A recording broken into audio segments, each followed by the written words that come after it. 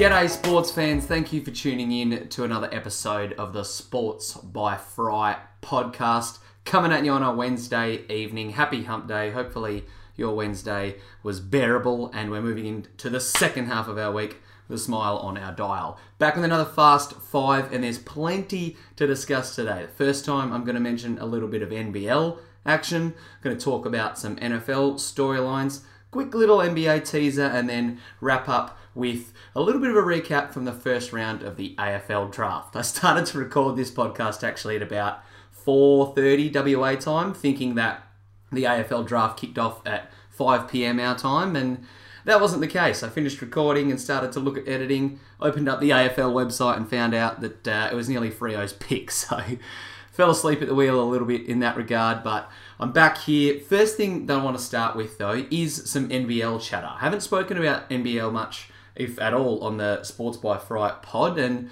I have crapped on it a little bit publicly in the past, obviously not on the podcast platform, but I think the NBL is quickly building a reputation as one of the best leagues, outside the NBA of course, in the world, and I want to focus my attention today mainly on RJ Hampton and LaMelo Ball. I don't watch a lot of NBL basketball, but I did tune in to the Illawarra Hawks and Cairns Taipans game on Monday, where LaMelo had an unbelievable game, became the youngest player in NBL history to record a triple-double, started on fire with 8 points, 5 boards and 6 assists in the first quarter, and hit pretty impressive deep three even by NBA standards. And it's the last or first triple-double in 4 years of NBL action, so all that said, it was a pretty impressive performance by LaMelo and will definitely boost his draft stock. Quick tangent, Mitch Kupchak, the GM of the Hornets, he was actually in Australia watching that game, and he went and checked out RJ Hampton a little bit earlier. If the season ended today, the Hornets would have the 6th pick in the draft, and it's not unheralded that both these dudes will be in the mix for one of those picks, or maybe even come off the board a little bit earlier. LaMelo's done pretty good to boost his draft stock so far. Through the NBL fixture to date, he's averaging about 16 points and nearly 7 assists and 7 rebounds, which is pretty impressive. Shooting under 40% and not shooting great from the three-point line either, but he did can 4 threes in that game against Cairns Taipans, including a game-tying one that sent the game into OT, so the decision to come out and play in Australia early on looks like a pretty good one for Ball, and I think it's going to help him and RJ Hampton boost their profile. It'll be fun to watch how many other highly touted prospects do follow in their shoes in the future. I haven't watched as much of RJ Hampton, and he hasn't put up the same eye-popping numbers, but he is playing almost a quarter less than Ball on average for minutes. At the moment, he's averaging 9.8 points, nearly 3 dimes, and a tick over 4 assists, shooting a little bit better clip. It'll be fun to watch. They actually play each other and go head-to-head on Saturday night, so make sure you tune into that Breakers and Hawks game, but I'm going to have a very close eye on LaMelo and RJ for the rest of the NBL season and see just how their NBL form dictates their draft places. Second thing to discuss today, I'm looking at some NFL coaches, mainly the ones that are in the hot seat. Today, I released my power rankings for all 32 coaches and where they are in the hot seat rankings, so I'll throw the link to that in this podcast description, or you can check that out at sportsbyfry.com. Bit of a spoiler alert, Dan Quinn, the Atlanta Falcons coach, he finds himself at number 1, or the coach most likely to get fired at season end, and I would be surprised if he kept his job at the Falcons. Their team has kind of struggled. They put together a fortnight of good games recently, and then they fell back off the wagon. The offense has stalled, defense looks awful, and that's what Dan Quinn took over at the start of the season, so I'd be surprised if the Falcons didn't make a change.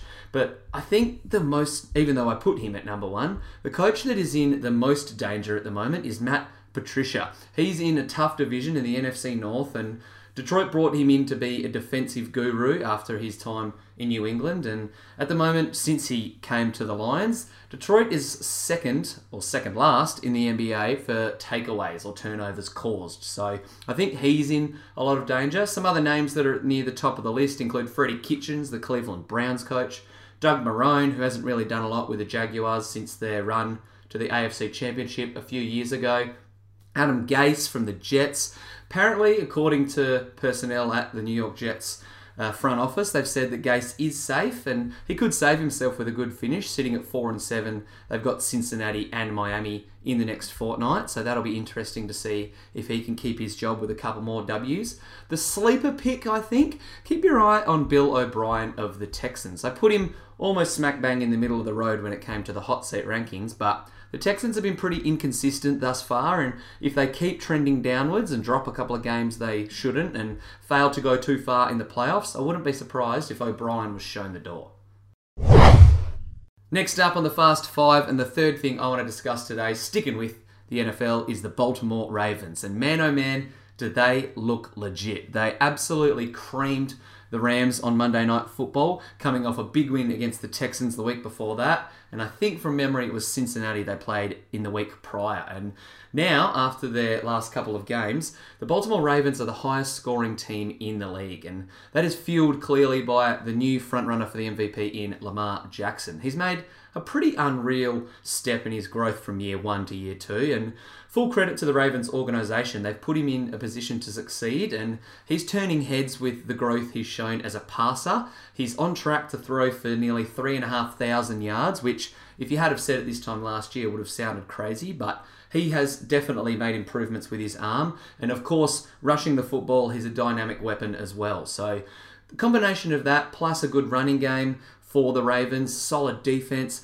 has the Baltimore Ravens looking like one of, if not the best team in the entire NFL right now. We're going to find out a lot about them in Week 13. They're taking on the San Francisco 49ers, who many, probably including myself, think have the best defense in the league. So watching the best offense clash with the best defense makes a mouth-watering clash for sure.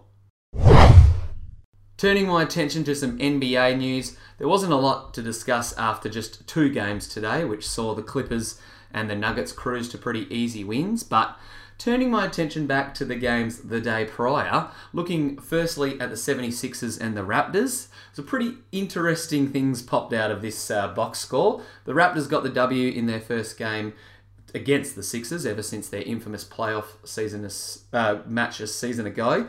Surprisingly, Toronto moved to 7-0 at home, which I didn't really realise. But what was more surprising and the most alarming factor from this contest was that Joel Embiid went scoreless, dropped a goose egg against the Raptors. First time in his NBA career he failed to record a single point. 0 for 11 from the field, including 0 for 3 from the free throw line. Wasn't a complete loss. He did pitch in 13 boards, but that loss and Joel Embiid's stinker of a game put the 76ers at 11-6 now for the year, which isn't terrible. They're still right in the mix out in the Eastern Conference, and I was big on the 76ers heading into the year. I think I tipped them to make the finals actually, but they're sitting in the 5th seed at the moment. There's a couple of teams above them that I don't think are going to go anywhere as well. So 76ers need to pull their finger out, maybe make a move or two for another shooter if they want to cement themselves as a favourite out in the East. Speaking of the favourites out in the East, another game that caught my eye was the Utah Jazz playing against the Milwaukee Bucks. Bucks extended their winning streak to 8 games now with a 122-118 W. For what it's worth, Rudy Gobert wasn't playing in this game, but the main reason Milwaukee was able to get a W in this game was because of Giannis Antetokounmpo, who shapes up as the dude who, barring anything crazy, is going to win his 2nd straight MVP. I know it's crazy to call it not even 15 or 20 games into the year, but right now it's his award to lose. Dropped a 50-burger on the Jazz, including 3 threes, had 14 boards, 6 offensive ones that he probably just slammed straight back in, and went with 6 assists as well. So Giannis and the Bucks are looking like a force at the moment, tied with the Lakers for the best record. I think winning percentage-wise they might be, but technically the Lakers might have another W. But the Bucks have the best record in the East, one of the best records in the league, and currently are riding an 8-game winning streak, which is a bit surprising. I didn't think they would be flying as much when Chris Middleton went down. I thought they might have stumbled a bit, but the Bucks and the 76ers, 2 powers in the Eastern Conference, are kind of trending in opposite directions, so I'll definitely have my eye on them for the next week or two to see if the 76ers can buck the trend and start to win a few more games, and if the Bucks do slide a little bit down the standings. Last thing that I want to talk about is the first round of the AFL draft. We've seen 21 picks be made so far, including a couple of academy players bidded on, so Fremantle were probably the big winners from day one. I mean, I don't want to sound little bit biased with purple tinged glasses, but they were able to land Hayden Young at pick 7. They then added the smart ball user and the small inside midfielder / forward in Caleb Sarong. And then right after that, kind of surprisingly, the Blues put a bid on Liam Henry. We thought that a bid for Henry would come in the first round, but not many people thought it would come in the top 10, and Freo smartly matched that. So they were able to get a trio of top 10 picks that I think will really help their future cause. Right after that, Carlton put a bid on GWS player Tom Green. He is now a GWS player after they decided to match.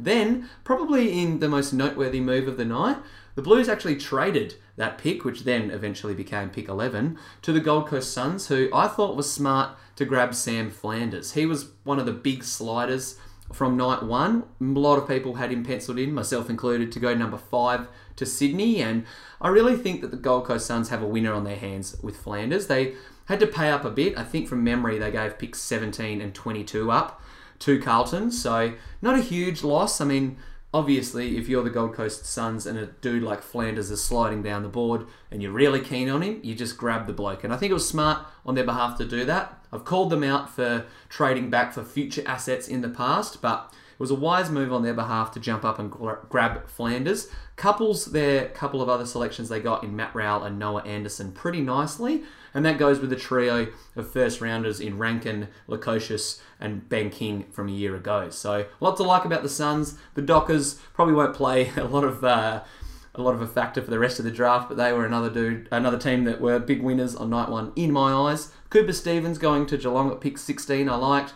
The Bulldogs and the Demons were able to address their need for small forwards, so plenty to discuss. I'll probably do a big article recapping the entire draft once it unfolds, and we'll see for the next few days just how those picks will unfold, starting with Port Adelaide at pick 22. One last little nugget. Shout out to Stephen F. Austin, who beat Duke at the buzzer in OT today. The first time Duke lost to a non-ranked power conference team since 1983. And another quick shout out to Anthony Edwards, a highly touted NBA draft prospect who scored 37 against one of the top teams in college in Michigan State.